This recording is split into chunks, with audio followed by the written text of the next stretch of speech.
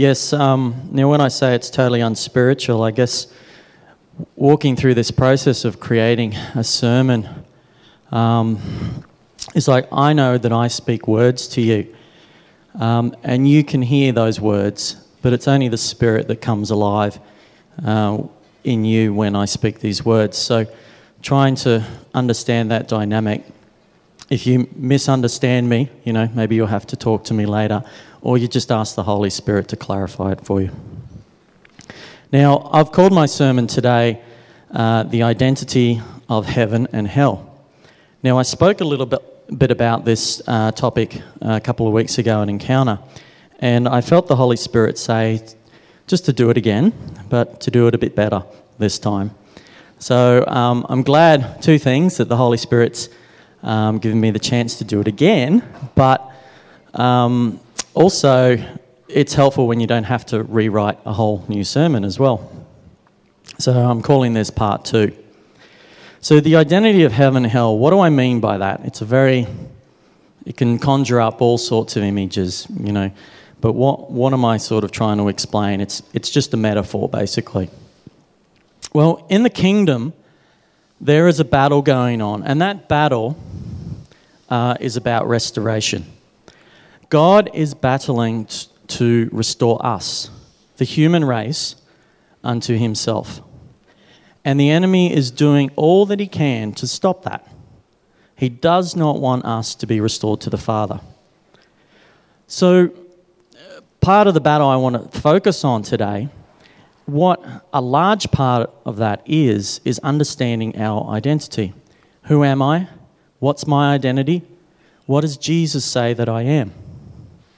So when I'm using the words, the identity of heaven, I'm talking about who does the Father say that I am? What does Jesus call me? What does the Holy Spirit say? And what truth does Scripture tell me about my identity? And I believe that Satan wants to do all he can to stop us from knowing the truth of our identity. And to stop us from hearing that truth that is spoken from heaven, or the truth that heaven is speaking over us from all of those places. Now, in the world, there are many voices that we hear. There are voices that lift us up. There are voices that tell us we're wrong, how we should do this, how we should do that. Our peers, our friends, our family, our spouses, all speaking different things into our lives. And we're trying to take all of this input and then filter the good and filter out the bad, okay? And ultimately, we still have the choice of what voices we're going to listen to. But just like Eve in the Garden of Eden, sometimes we take in the wrong voices. In Eve's case, she believed a lie that Satan told her rather than what God said about her. And the enemy is still playing those same tricks today, trying to deceive us, saying things like, well, did God really say that? Does God really mean that? So that's part of the battle, and the battle is over our identity. Do we understand our identity? Do we understand our identity that heaven has for us? And if we can understand and agree with what Jesus is saying about us, we can live from that place of truth, and we have a better chance at filtering out the voices of the enemy and tuning in to the voice of the Holy Spirit.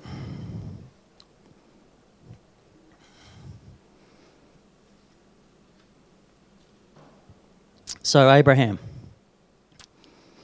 We see Abraham had an identity that heaven gave him. God called him out of the east to become the father of all nations. The Lord said to Abram, "Go from your country, your people, and your father's household to the land I will show you. I will make you a great nation, and I will bless you." Now, when God said this to Abraham, Abraham was actually still called Abram, okay? And there was nothing in Abraham's life to indicate that he was going to be the father of many nations, other than what God had said about him. God was relating to Abraham not based upon what Abraham had done or his present, because he'd done nothing up to that stage, but based upon what the purpose of Abraham was for the future. This is the identity that heaven had for Abraham. And this is how God related to Abraham. We see also in the story of Gideon that when the angel came to him, the angel came and said, "You are a mighty warrior, Gideon." And Gideon's like, "You sure you got the right person?" He was hiding in the winepress. He had never been a mighty warrior up to that point. Heaven was relating to Gideon based on his future. You see, we read that in Psalm 139 this morning. You are formed in the secret place. Okay? God has a purpose for you. Heaven knows who you are based upon your purpose. And its goal is to call you up into that purpose. God related to Gideon and Abraham based on what they would do in their future, not based upon their past or their present circumstances. Now, glad he did that, because history records that Abraham was a liar and Gideon was afraid. But God never related to them based on their history. I think this is a very powerful statement. God related to them based on their destiny, not their history. God relates to us based on our destiny or our purpose, not our history.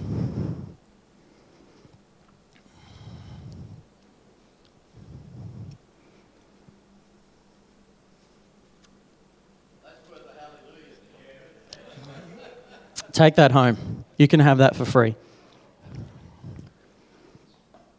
It's not mine. I must give credit. Now, if you need a good identity boost, ask the Holy Spirit. Okay? Ask those around you. Okay? What do you think that heaven is saying about who I am? We call that prophecy, but, just asking people, they can see. They can speak to you an encouraging word. What is your future? What is your destiny? Another good place to read about identity and get a really good identity boost is Ephesians 1 and 2. Ephesians talks very much about who we are in Jesus and who Jesus has called us to be. Okay? It's a great picture of our identity in Christ. It says that we are blessed with every spiritual blessing. We are seated with Christ in heavenly places, and that we are God's inheritance. Amazing, positive statements that say who we are, what Jesus has given us, and how he has relabeled us or upgraded us through his resurrection. Ephesians 5 and 6. Now that goes on. These are known as the spiritual warfare chapters. And I think it's no mistake that Ephesians 1 and 2 come before that. Before it talks about spiritual warfare, it talks about identity. Because Ephesians 1 and 2 talk so solidly about your identity in Christ. And it's a picture of like when you know who you are, when you understand your identity in Christ, you become more effective when it comes to spiritual warfare. But sometimes we forget who we are. And when we go into spiritual warfare, if we feel that we're unsure about our identity, we question our identity, we forget who we are, we can start to think, well, maybe I'm not good enough to do this. Maybe I've sinned too much. Maybe God's not happy with me. You see, because when you know your identity, you know that you have authority. You understand, your understanding of your identity leads to your authority. Now that's a sermon in itself, but I'm not going there today. So I'll just leave you with that note. So go read Ephesians sometime and see that picture for yourself. It's only 6 chapters. Now, I'm not saying that this process is a magic formula. Not at all. What I'm saying is that you already have the identity of Christ in you. The cross and the resurrection, you have already been given an upgraded identity. And it's like maybe we just have to flick the switch on, turn the light on to recognize it. If you're listening and believing the wrong voices, your identity gets mixed up. You need to be able to realign yourself with the truth that Scripture says about what Jesus says you are. And when you realign yourself with that truth, it's easier to hear the voice of heaven. Yes, that's the voice of heaven, because it agrees with that truth. Or hang on, I'm not so sure about that voice. It doesn't line up with the truth of what Jesus says I am.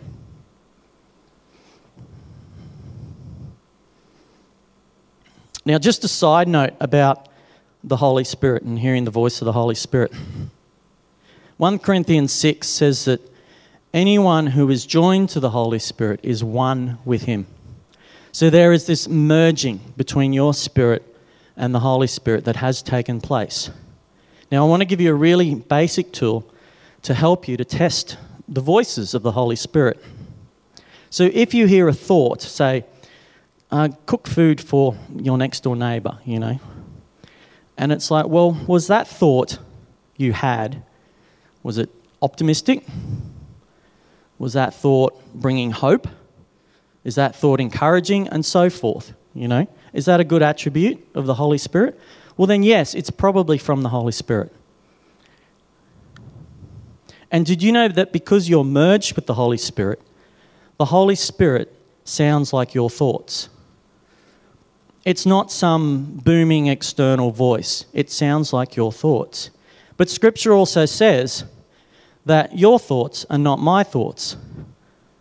So the voice of the Holy Spirit sounds like you, except the thoughts are optimistic, powerful, and full of hope. So when you think, should I cook a meal and give it to that neighbour, then it's the Holy Spirit in you. Lord, I think I should go on a missions trip to Africa. Surely that wasn't the Holy Spirit. Well, actually, most likely it is. Now, you have a choice about aligning yourself with that thought. Okay. But I just wanted to give you a small picture of, and it's only a small picture, of the Holy Spirit in you.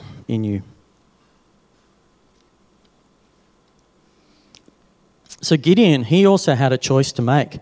When the angel came to him, do I align myself with mighty warrior, or do I just let it slide?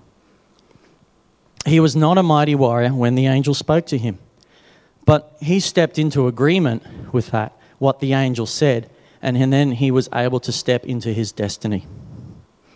When you listen to the identity of heaven and step into it, you align yourself into your God-given purpose. Now, hell also has an identity for you. And simply put, it's to keep you confused about your identity. Satan's goal is to keep you paralyzed and ineffective. So the voice of heaven is always calling you upward into your identity. The identity of hell wants to keep you trapped and confused. Now, as Christians, I think one of the ways we get trapped is with our understanding of sin. Now, I'm not talking about your sin. I'm talking about how we understand sin and how we think God sees our sin. The identity that hell has for you is one of condemnation when we do sin. We can enter into that place where we feel like God is separate from us, and we have to confess, we have to deal with our sin because we've fallen outside of the will of God. Or we feel like we have to climb into the pit of despair and we can't live this life of the new creation until we've dealt with all this shame and guilt. Or maybe we've heard that we can't come close to God until you deal with your sin. Because God can be nowhere near sin. God is angry at me. God is judging me while I'm still in sin. But over here we have this notion, we have this heaven's identity that,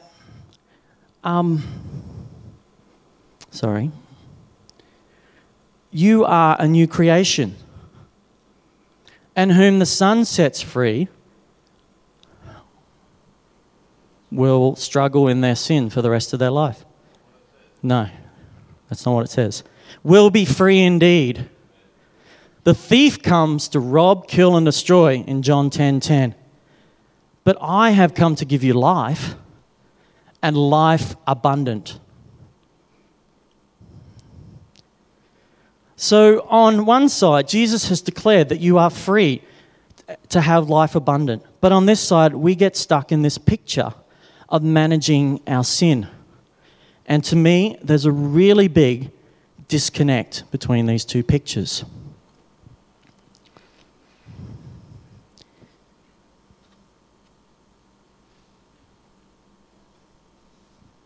Now, confession of sin, putting off the sin nature, is what God wants us to do. But this picture, where we have to die to sin again and again, keeps us stuck in this place of sin management.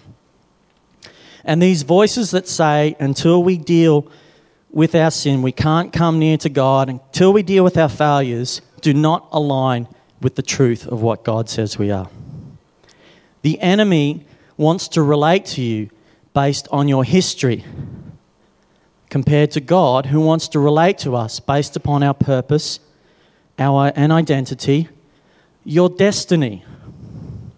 And there is a big disconnect between these two pictures, and it makes a big difference when we unpack these. So let me tell you a story.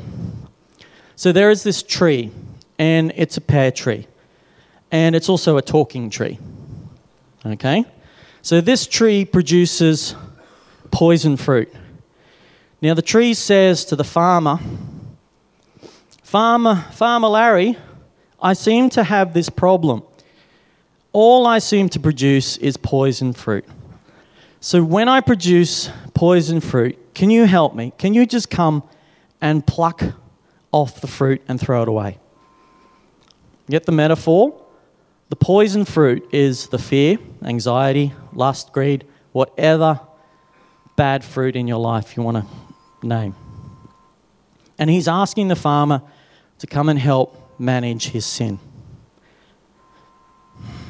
So he plucks off the fruit, and it gets thrown away.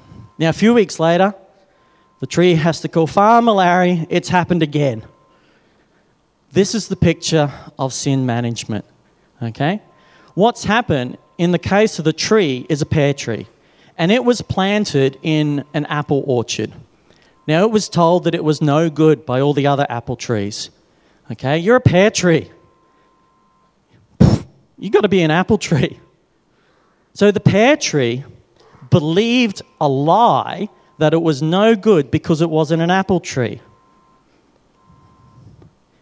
And because it felt the need to be an apple tree, it believed that lie and started to try and change the shape of the pears and ended up just producing ultimately poison fruit.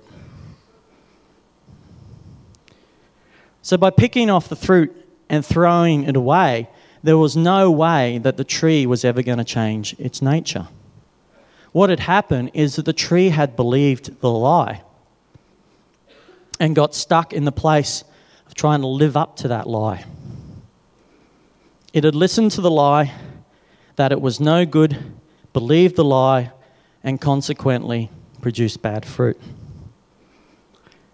One of the major lies that we think,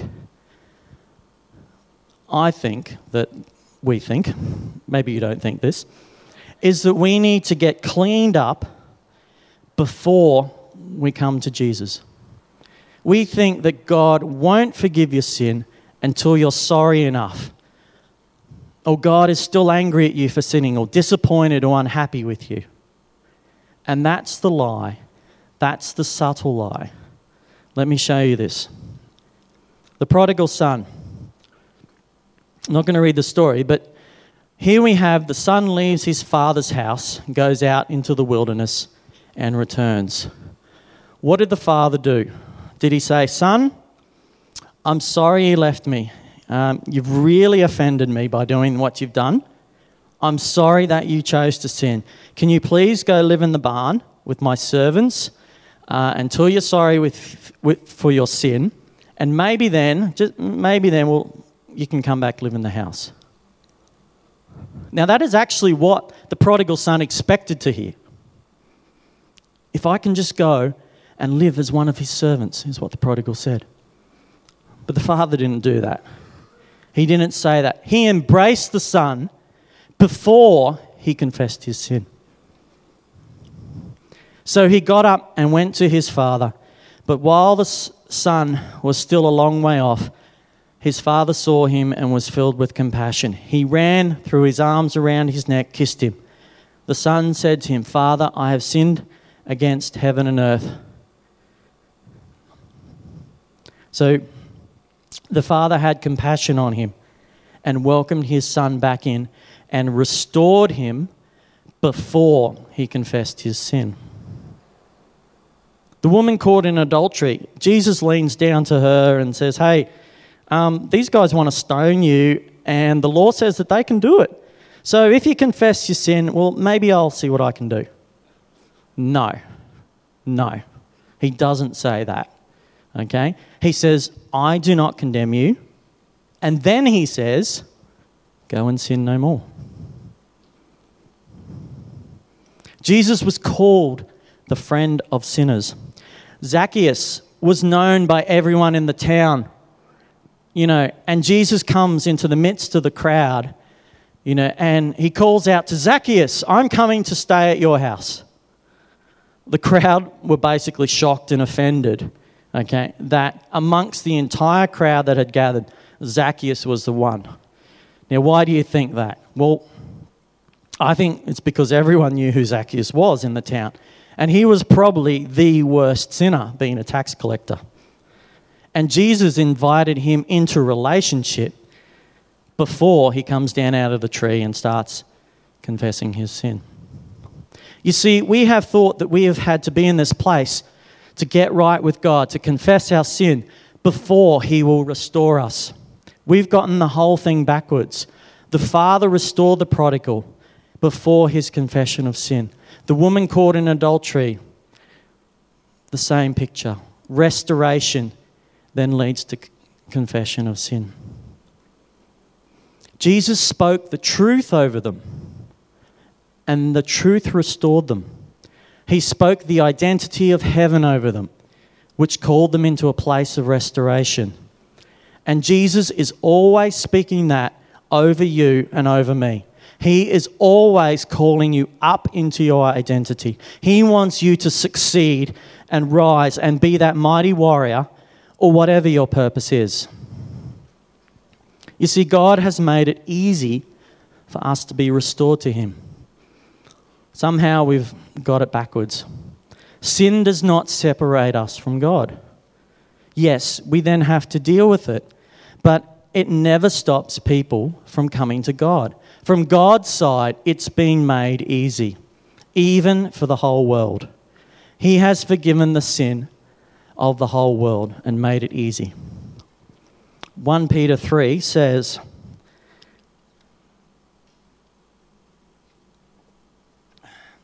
"Christ suffered for our sins once for all time. He never sinned, but he died for sinners to bring you safely home to God." 1 John 2:2, "He is the atoning sacrifice for our sins, not only for ours, but for the sins of the whole world." So John said that Jesus has forgiven our sin. So he's speaking to the church or the ecclesia at this point. But then he expands it and says Jesus has forgiven the sins of the entire world. Surely not. Surely that heathen down the street hasn't had their sin forgiven.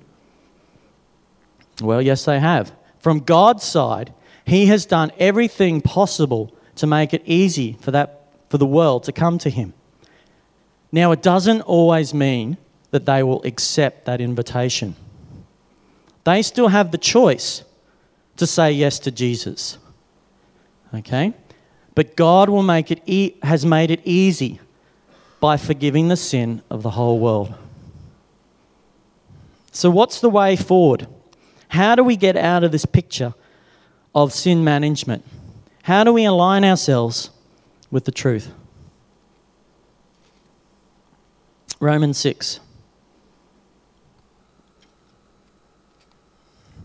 For we know that our old self was crucified with him in order that sin's dominion over the body may be abolished, so that we may no longer be enslaved to sin.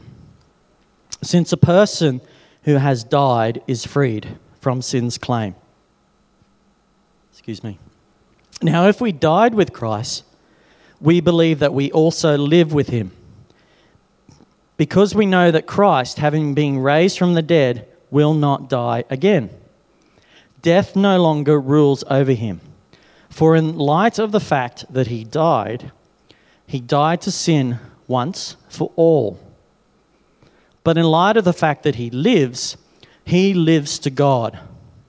So, you too consider yourself dead to sin, but alive to God in Christ Jesus. In Romans 8, if you live according to the flesh, you will die.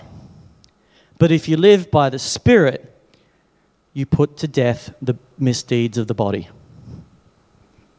So what's going on here? Paul is saying that you were once a sinner and your old self used to live in the sinner's camp. Okay, this metaphor of a sinner's camp. And when you said yes to Jesus, you entered into the death and resurrection of Jesus. And that person, the old self, died at the cross. Your old self is now a corpse. Okay? Dead. Done.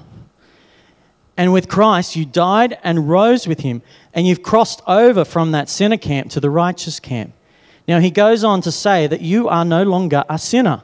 Full stop. You are no longer in the sinner camp. Your identity was a sinner. But now your identity is over here in the righteous camp, and you have all the entitlements of heaven. Your identity is living from this place of I have been made righteous in Christ. I am seated in heavenly places. I am part of God's inheritance.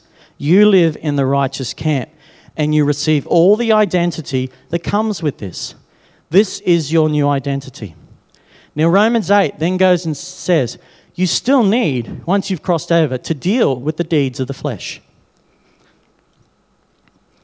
But you do this by remembering who you are and not listening to the lies.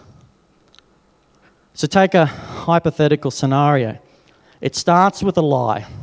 Satan reminds you of your history, of your past. Hey, Neil, you don't deserve to live in that place. Don't you remember the good times we used to have? Did God really say that you are righteous? And if you believe those lies, whatever they are, and you take off your heavenly robes and you try to forget who you are, you play around in the sandpit of the deeds of the flesh, and Jesus comes along and says, hey, who told you you were a sinner? Who told you that? Don't you remember? I have an identity for you. And he reminds us who we are and restores us into this place. Sorry, Jesus, I forgot. He restores before confession. He never comes to condemn. And when we start to get a handle on living with this identity of heaven, the deeds of the flesh are easier to deal with. When Jesus calls you up into your identity, you remember the truth and you live from that place. And this is how we get empowered to deal with the lies. The enemy's goal is to make you forget who you are. When Eve was deceived by the serpent made her believe a lie. Eat the fruit, become like God. What was the deception? The deception was that the enemy made her think that she was not already like God. And that was the lie. She was already made in the image of God. She was already like God. The enemy is playing the same trick. Did God really say that? And the best way of moving forward is remembering that the identity that heaven has spoken over you. Remember who you are. Now, just like the tree, maybe there are some lies that you have believed that you have to deal with. But Jesus is patient. Jesus is loving. And Jesus will continually call me upwards and reminds us of our identity and does not condemn you. Now, just to finish, I just want to read a story.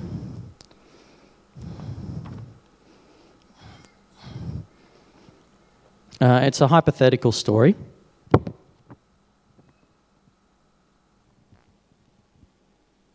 Or scenario, I guess. But it's based around slavery in the United States.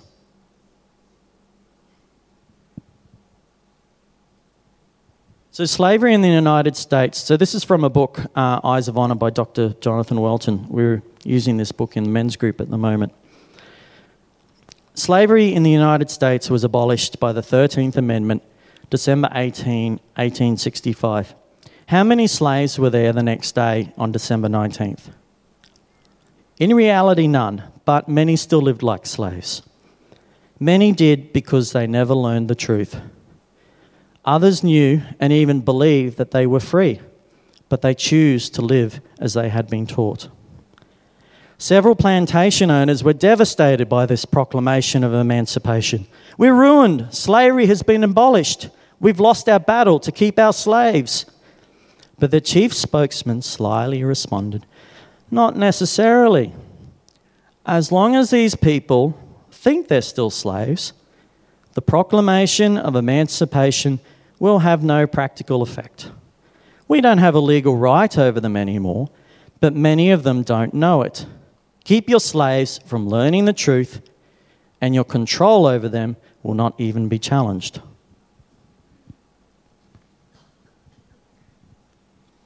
But what if the news spreads? Don't panic, we've got another barrel in our gun. We may not be able to keep them from hearing the news, but we can still keep them from understanding it. They don't call me the father of lies for nothing. We still have the potential to deceive the whole world. Just tell them they misunderstood the 13th Amendment. Tell them that they are going to be free, not that they are free already. The truth they heard is just positional truth, not actual truth. Someday they may receive the benefits, but not now. But they'll expect me to say that. They won't believe me. Well, then pick out a few persuasive ones who are convinced and that they are still slaves, and let them do the talking for you. Remember, most of these free people were born as slaves and lived like slaves. All we have to do is deceive them so that they still think like slaves.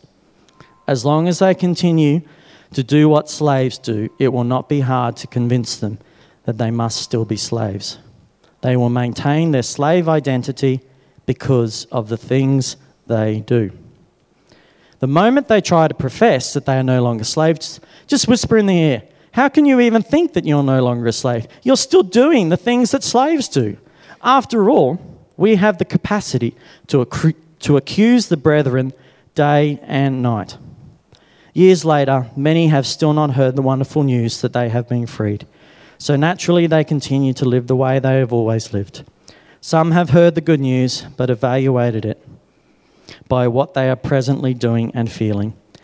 They reason, I'm still living in bondage, doing the same things I've always done. My experience tells me I must not be free. I'm feeling the same way I was before the proclamation, so it must be true. After all, your feelings always tell you the truth. So they continue to live according to how they feel, not wanting to be hypocrites. Now, one former slave hears the good news and receives it with great joy. He checks out the validity of the proclamation and finds out that at the highest of all authorities, it had originated. Not only that, but it personally cost the authority a tremendous price, which he willingly paid so that he could be free. His life is transformed. He correctly reasons that it would be hypocritical to believe his feelings and not believe the truth. Determined to live by what he knows to be true, his experiences begin to change rather dramatically. He realizes that his old master has no authority over him and does not need to be obeyed. He gladly serves the one who set him free. Would you stand with me?